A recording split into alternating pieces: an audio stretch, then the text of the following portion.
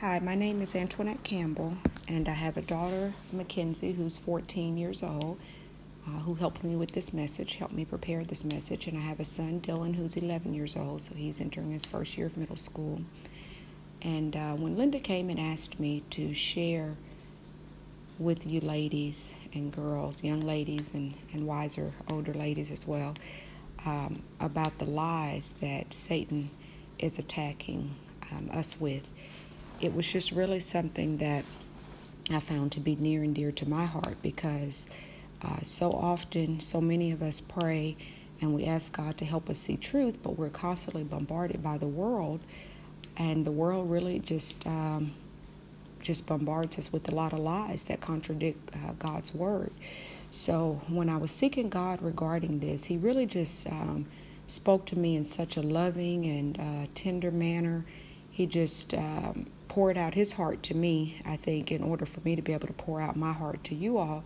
So hopefully I'll be able to communicate what He's placed in my heart, and it'll minister to you the way that it ministered to me. So from the beginning of time, as far back as Genesis, Satan has attempted to attack young women with lies and deceit, and that's been a struggle since the beginning of creation. God's very first daughter, Eve, was the first one to be attacked by Satan through deceit and through lies. And you would think that if it happened that many thousands of years ago, that he would have come up with a new trick and not still be using the same trick. But honestly, he hasn't had a need to change the trick, because unfortunately, it still works. So many women get robbed of their calling on their life and God's plan and purpose for them, because Satan is basically out to steal their identity through a bunch of lies and deceit. And if we start by looking back in the Garden of Eden, and we look at Genesis 2nd chapter and 3rd chapter, I'm just going to read Genesis 2:15 through 17 here. And we can see that from the beginning, God had to deal with and help women deal with how to recognize Satan's lies. And in essence, Eve showed us kind of what not to do. But I think we would learn a lot from looking at her story. So verse 15, Genesis 2 says, "The Lord God took the man and put him in the Garden of Eden to work it and take care of it. And the Lord God commanded the man, 'You are free to eat from any tree in the garden, but you must not eat from the tree of the knowledge of good and evil. For when you eat from it, you will certainly die.'" Now, this commandment, if you'll notice, was given to Adam before God even created Eve. So God told him, don't eat from any of the trees. That he could eat from any of the trees except for the one. And then God made woman. Well, as we see in the beginning of chapter 3, Satan, in the form of a serpent, approached the woman, Eve, when she was alone enough for him to talk to her directly, although Adam was still near. And isn't it just like Satan that he seems to find us at our most vulnerable time in order to try to start bombarding our minds with these lies? He waits until we're tired, we've had a long day, we just want to rest, and then that's when all these subtle attacks begin, or when we have this busy schedule and we're just trying to get it all done. And so we're really just not our strongest, and we're not in our right minds, or when we've been offended, or when we've been hurt. So when we're sad and we're down, we find that often we're more susceptible to his attacks. So in chapter 3, verse 1, Satan approaches Eve, and the serpent says to her, "Did God really say that you must not eat from any tree in the garden?" So that's how Satan approached her. And then, of course, Eve made the mistake of interacting with Satan, because when he asked her to try to question what God said, did God really say you must not eat from any tree in the garden? Well, actually, no, he didn't. He didn't say you must not eat from any tree in the garden. He said you can't eat from any tree in the garden except for one. And then the woman made the mistake of replying to Satan, having entered into a conversation with him. And she said, "We may eat from the trees in the garden, But God did say you must not eat from the tree that is in the middle of the garden, and you must not touch it or you will die. And so that's Eve's first mistake there, because even when she repeated it back to Satan, what God had said, she had already actually modified what God said, because he never said that you couldn't touch the tree. He simply said that you could not eat from the tree. So we already find that once we engage in conversation with Satan, so when Satan plants a thought in our minds, we need to immediately take that thought captive, like the word says, and we need to pray and ask God to help us replace it with the truth. But if we engage in conversation and we start to kind of go back and forth in our minds and justify it, then we really get ourselves into a situation that by the time we realize what has happened, we're much further along in the deception process than we would like to be. So then the next thing Satan did was he tried to get her to question God's intentions and his goodness, because Satan says, "You will certainly not die. For God knows that when you eat from it, your eyes will be opened and you will be like God, knowing good and evil." So you'll notice here that Satan didn't come at Eve with a blatant lie. Instead, he took the truth of God, because God did say that they should not eat of that tree. And it will give them a characteristic like God, because they would then recognize the difference between good and evil, but it will not make them like God. So what he does to us often is he doesn't tell us a blatant lie. He simply embeds the truth inside of a lie. And so often you don't even easily recognize it, which is why it's so important that we're very familiar with the truths of God's word, so that when Satan comes at us with just a little manipulation of the actual truth, we're able to recognize it right away. And so here, like I said, he was trying to get Eve to question God's intentions and his goodness by mixing those two together. And then, of course, Eve responded like we always do. And what two things, and we'll notice the two things that kind of pulled on Eve's emotions to cause her to fall for the lies. She looked at it with her eyes. So when the woman saw that the fruit of the tree was good for food and pleasing to the eyes, this is verse 6, and it was also desirable for gaining wisdom, she took some and she ate it. And she also gave some to her husband who was with her, and he ate it. Then the eyes of both of them were opened, and they realized they were naked. So they sewed fig leaves together and made coverings for themselves. So Eve saw with her eyes, because often that's what Satan does, right? So he dangles things in front of us. If you're watching commercials all day and you see all these people that seem to be so much happier than you, these days you have Facebook and Instagram and Snapchat and all these other things where people seem to magnify only the good that's going on in their lives. It makes you begin to question the goodness of God and his intentions, and it makes you feel like, well, maybe I deserve to be happy too, or maybe it's okay to do this. It's making them happy. They try to give you the impression that things that God has blatantly declared to be sinful actually aren't that bad, and they can really bring joy in your life. But that simply isn't true. And so when we start to look at things with our emotions, so she had a desire to gain more wisdom, and it's nothing wrong with the desire to gain more wisdom, but the problem with that kind of temptation is that there's God's way of doing it and there's the world's way of doing it. And so, of course, like we know, Satan's plan is never for us to follow God's way of doing it. It's always to follow the world's way of doing it, and that's where we get into trouble.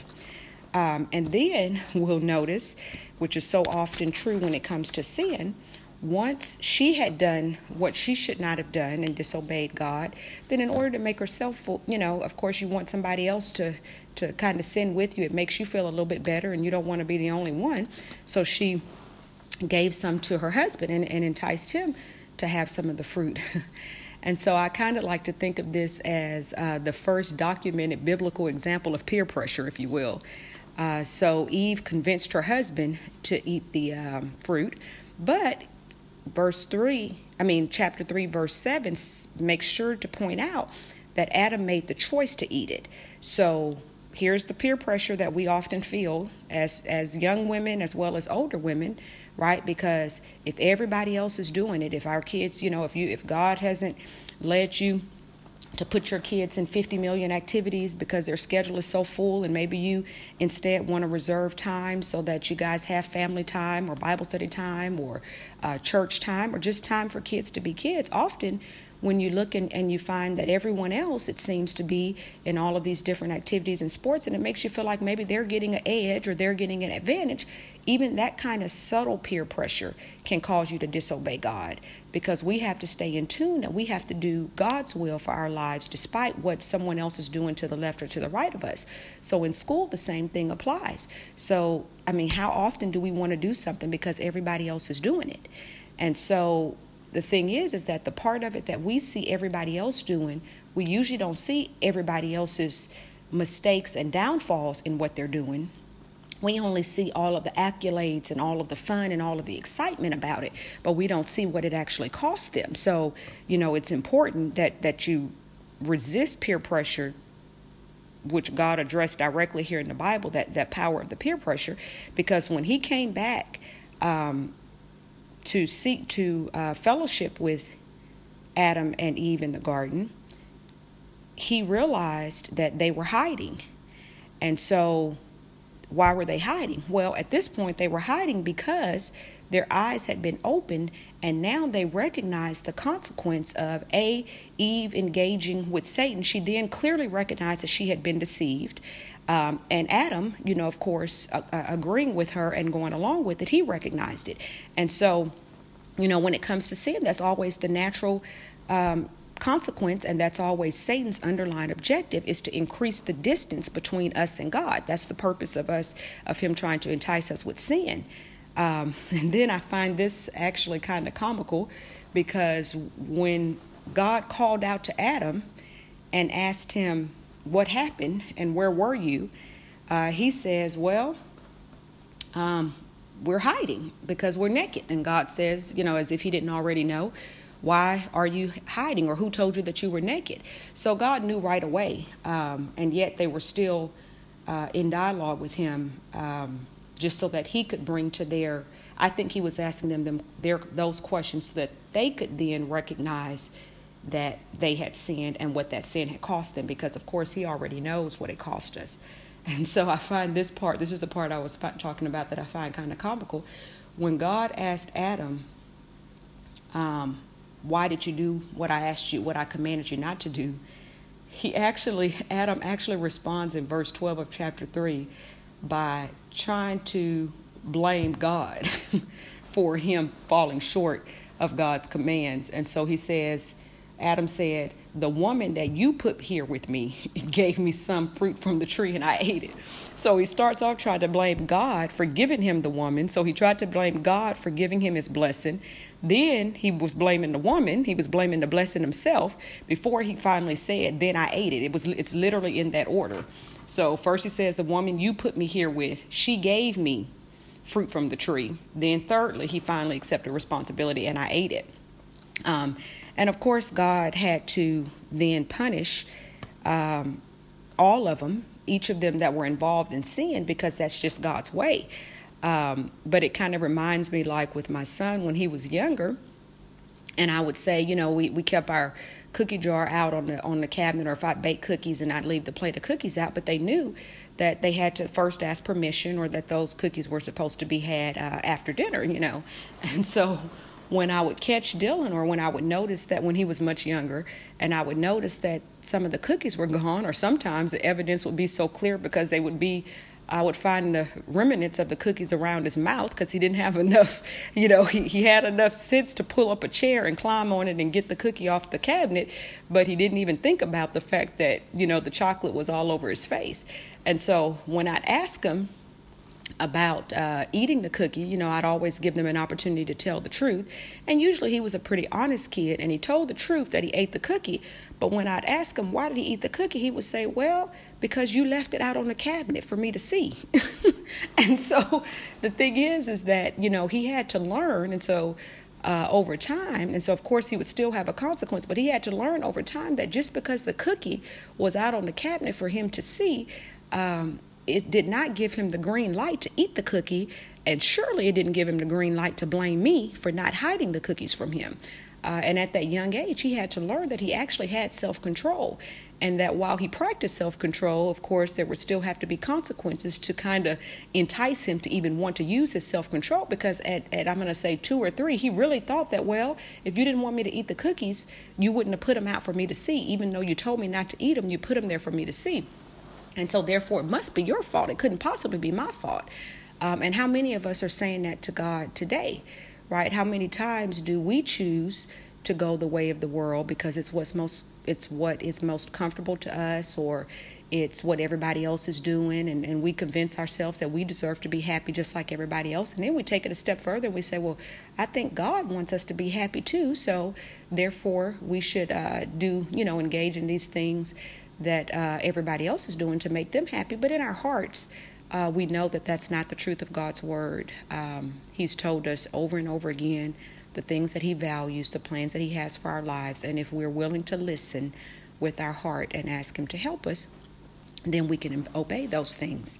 But like I said, God addressed peer pressure head on, because if you look at verse maybe 13, when God starts to talk about, actually it's verse 17 where he addresses it directly with Adam. So in the previous verses, he issues Satan his punishment, that he'll crawl around on his belly and that he'll always be at war and at the heels of man for his role in it. He gave Eve her punishment of pain during childbearing and her desire being for her husband, and that he would rule over her. But then for Adam, he was very direct. He said in verse 17, because you listened to your wife and ate the fruit. So he addressed Adam's blame game that he tried to play. He addressed it head on, and he said, but you still had a choice, because you chose to listen to her and you ate the fruit from the tree from which I commanded you, and therefore cursed is the ground because of you. Through painful toil, you will eat food from it all the days of your life. It will produce thorns and thistles for you, and you will eat the plants of the field. So God is very clear that peer pressure is not an excuse. And so we have to be aware of that, because we'll still be held accountable when the time comes. So in summary, what we kind of look at back at this story, we realize that, Eve and Adam basically gave power to Satan, because Satan doesn't really have any actual power unless he convinces us to cooperate with him, and then we give him the power. And so Eve started off by listening to Satan's lies. So first of all, we don't listen. So again, we take those thoughts captive. I mean, how many times when something happens, let's say somebody offends you and they say something that's really inappropriate, and it's hurtful to you, you can get in your mind that person doesn't deserve your forgiveness. And then you can take it a step further, and you could even, if you dwell and think about that lie and just kind of let it molder, instead of taking it captive when it comes, when you start to think that she doesn't deserve my forgiveness, then that's when you need to pray and ask God, to help you. God understands our flesh is weak, but that's exactly what the Holy Spirit is for. And so if we ask and seek his help, then he'll help us. But if instead we let that thought kind of continue on, we dwell on it and we think about it, then before we realize it, we may take it a step further, and we would say, well, actually, if I forgave her, that would teach her that it's okay to treat people like that. And in the end, we might even conclude that it would be better for her if I don't forgive her. So now not only have you decided that you're not going to obey, you've actually justified your disobedience and decided that it's even better than the plan that God had for us, because God is really clear on forgiveness. But this is kind of how something unintentional, small lies that start off as a thought can grow into outright sin if we don't catch it early on. Because when we get caught up in our emotions, they can be very strong, and often they can lead us to actually take an action on the lie, which is what Eve did when she actually ate the fruit. So she listened, she dwelled and thought about it and engaged in conversation with Satan, and then she went on to act on it. And so that's where the problem comes in. So the handout that I provided, it's actually 4 specific lies that I think that God put on my heart for me to share with this particular group of ladies that I think we all deal with in one form or another. But I just thought it was so sweet that the way he gave these to me, which is in my handout, is basically he gave me a letter that he wanted me to share with his daughters. So I'm just going to kind of read it, but I'm going to go through each of the points as a part of my discussion. But the opening of it says, "You are fearfully and wonderfully made by a Father that loves you dearly. You are my beloved daughter. Starting with my first daughter, Eve, Satan has tried to bombard my children with carefully crafted lies and deception to prevent them from knowing the depth of my love for them and the wonderful plan I have for each of your lives. The following are just a few of the common lies he uses to control your thoughts and beliefs and ultimately your actions. And at the heart of these lies is an attempt to get you to doubt God's character, our Christ identity in relationship with God, and the instructions that God has given us so that the protection that he promises is available to us." So the 4 lies that we're going to look at, the first one is, God is not really involved in the details of my life. I'm my own authority. So basically it means that we have a tendency to believe that God exists, but we don't really believe that he knows and personally cares about even the smallest details of our life.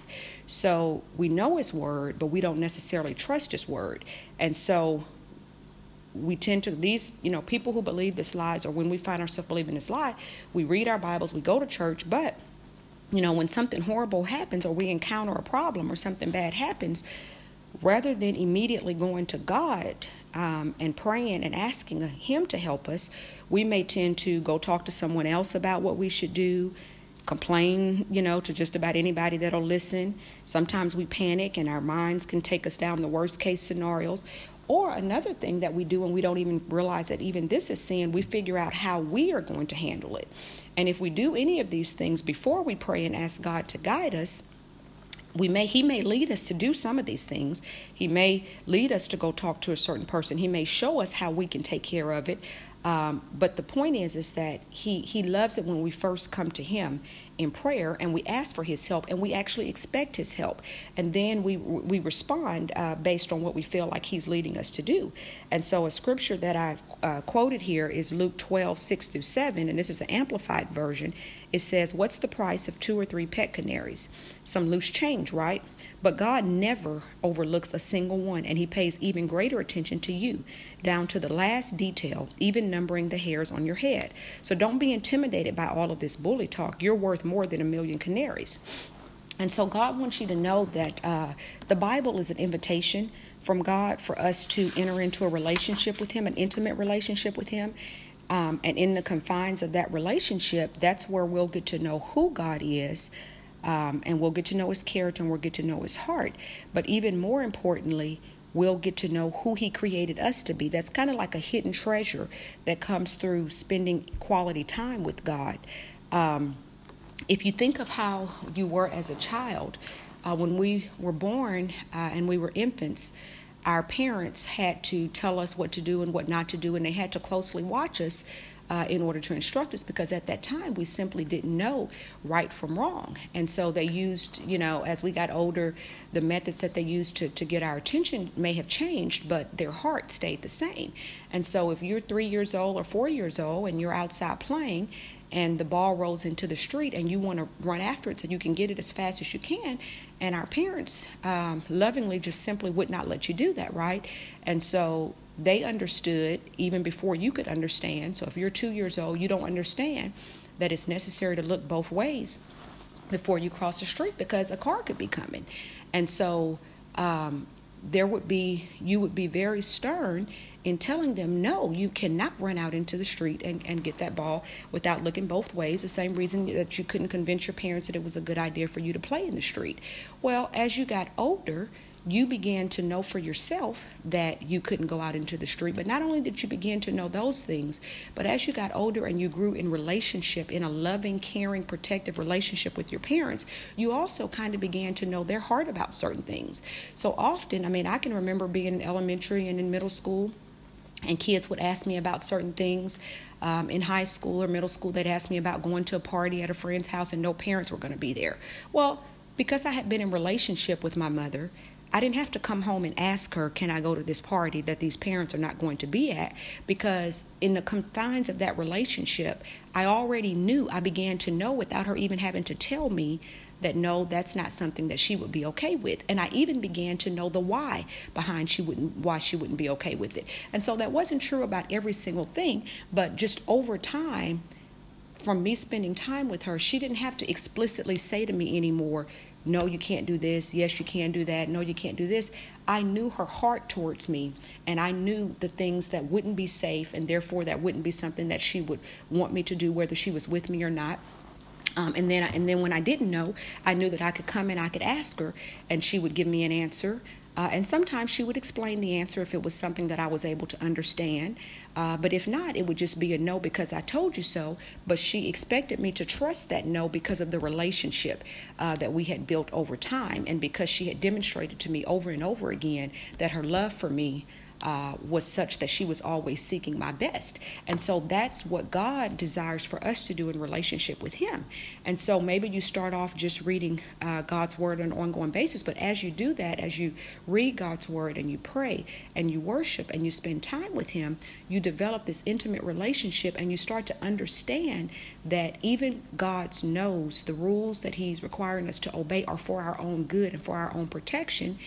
And sometimes we can see it, but even if we can't see it, we know God's heart. So when he says no, when we don't understand the why at that time, we can still fully obey him because we know his heart towards us. So yes, God does care about the details of our lives. And yes, he does want you to be in relationship with him so that you can discover God's true purpose and plan for you, because each one of us were created with the true purpose and plan in mind.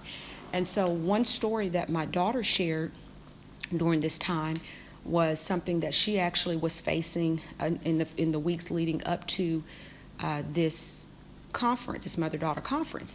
And she had a friend, and she had realized that just gradually they had been texting each other over time, and they were really good friends. They still are really good friends.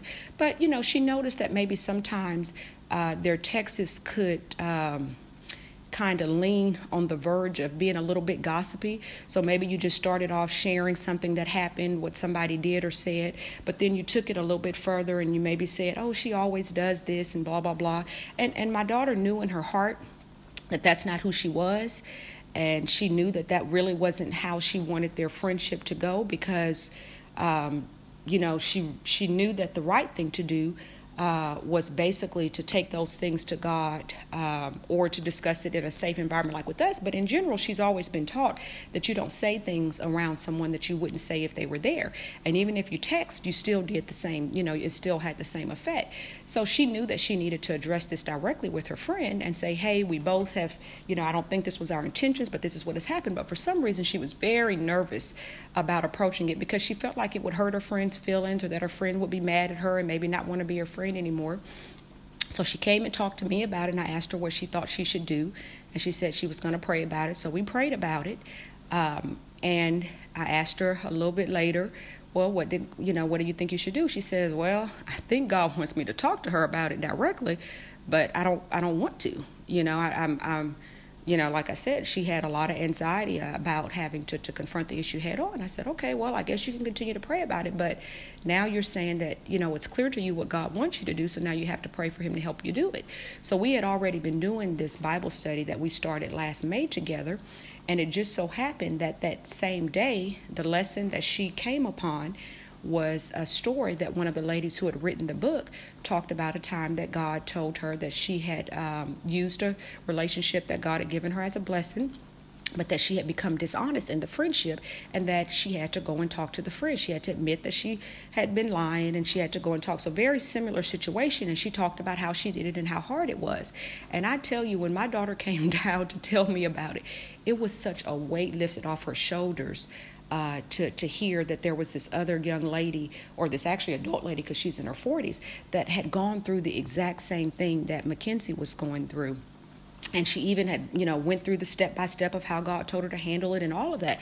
And so it actually gave Kenzie a lot of peace about going ahead and moving forward in sharing this with her friends. So she was able to have this discussion with her friend. And yes, her friend did get her feelings hurt initially, and she was a little sad, and she even cried and whatnot. But then, like I told her, they continued to talk through it so that she understood that she really wanted what was best for both of them. And she, wasn't upset with her, and it was a mutual. And in the end, they were just both better because of it. But it was a very difficult thing for her to face. But see, the thing is that what she realized is that God even cared about the little detail of her having so much anxiety about talking to the young lady, that God planted that to be the day that she would see that particular devotion. He knew this was going to come, 90 days before, because that's when we started this Bible study. So the day for that particular message that she needed to hear at that exact time was scheduled. The answer to her prayer was already in place before she even asked. So she was just reminded of how much God really does care about the details of her life. And that just meant a lot to her, and it meant a lot to me. And that's what God wants to do for all of us. The next lie that I want to address is that Satan wants us to believe that if God really cares about you, he would solve all your problems and prevent all the bad things from happening in your life. That's what Satan wants you to believe. But here's what the truth of God's word says in Romans 8:28. But I say, if you trust and abide in me through the Holy Spirit living within you, I will use both the good and the bad in your life to all work together for your ultimate good. We live in a fallen world, but because I love you, I use the difficulties to strengthen and equip you to be able to fulfill the purpose and plans for which you were created.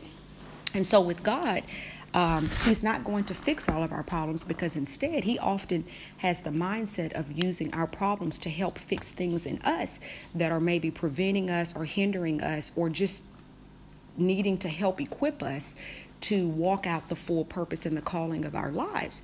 And so, but even though he looks at it that way, he's still very compassionate. He's very loving. I know you're familiar with the story of Lazarus and how Jesus even wept at the heartbreak that his death caused his sisters. So he's not looking at you saying, oh, well, that's too bad. You'll be okay. He still wants to comfort you. He still wants to encourage you. He still loves when we lovingly come to him. And in James, he says, please seek my wisdom, seek my face. He wants us to seek him in the midst of our troubles, but he also is very clear in that he wants us to trust him for the outcome. So when things don't go what we think to be our way, he just wants us to trust and believe that he will work all of those things out together for our good and ultimately for his glory. And that actually does require trust, because with God, even when we make a mistake, yes, we do need to, it does need to lead to conviction, us recognizing our sin and repentance, but then ultimately it's all about restoration. So he uses the good and the bad, whether it's something that's our fault or something that's not our fault. He uses all of that together for our good, and we have to trust in that. And so when Satan tries to make you think that God doesn't care, or that God is the one doing something to you, although God allows things to happen because we live in a fallen world, he never goes back on his promise of always being with us and always using those things for our good. So we just have to remember that. And then the third one is Satan wants you to believe that you're automatically safe from the dangers that come along with technology use, like cell phones, TV, internet, video games, etc. And the reason I included this one is because this is another one of those subtle things. With my husband and I both being engineers, we absolutely love technology. We think it's the best thing ever. However, we also realize that we are, as well as our children, are just bombarded with more information than we've ever had before. Even in the privacy of your home, you now have access to things that maybe you would have never even dreamed of having access to previously. I mean, they talk about young people that get addicted to things like online pornography. They often came across it when they were online doing their homework, and they looked up a different term, and then all of these inappropriate things pop up. So all I want to say about this is that technology is a blessing from God, and it's a great thing. I mean, we use our Bible app, and we use all different kind of One Place, where it gives you access. That's an app that gives you access to sermons from, thousands of different pastors and ministers. So clearly, technology is a blessing. It can be a blessing. However, we have to use it responsibly. We can't use it mindlessly.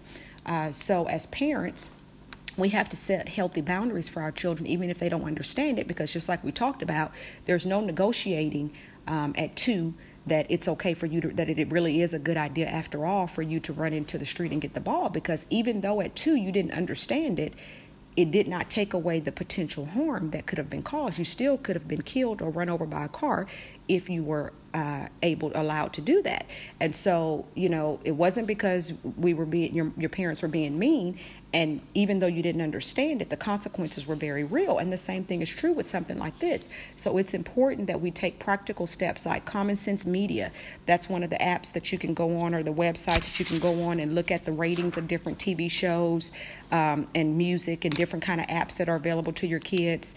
Bark is an app that you can put on their cell phone so that you're just alerted. You're not invading their privacy. You're just alerted when there's any inappropriate internet searches or someone who is not approved is trying to reach and make contact with your children.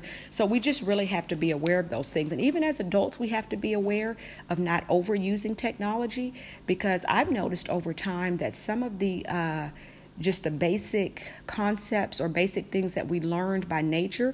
So if we wanted to know if a friend could go outside and play, we would go over to their house and knock on their door. And if a parent answered the door, we would say, hello, can so-and-so come out and play? And we just had some basic communication skills that just came from us living life. But these days, because we text everything and we can be self-entertained with our devices, a lot of times our children don't have those basic common communication skills. So we have to be intentional in making sure that we help them to get those things. So I make a point of making sure my children call their grandparents, call their friends, aunts and uncles, so that they can actually have conversations.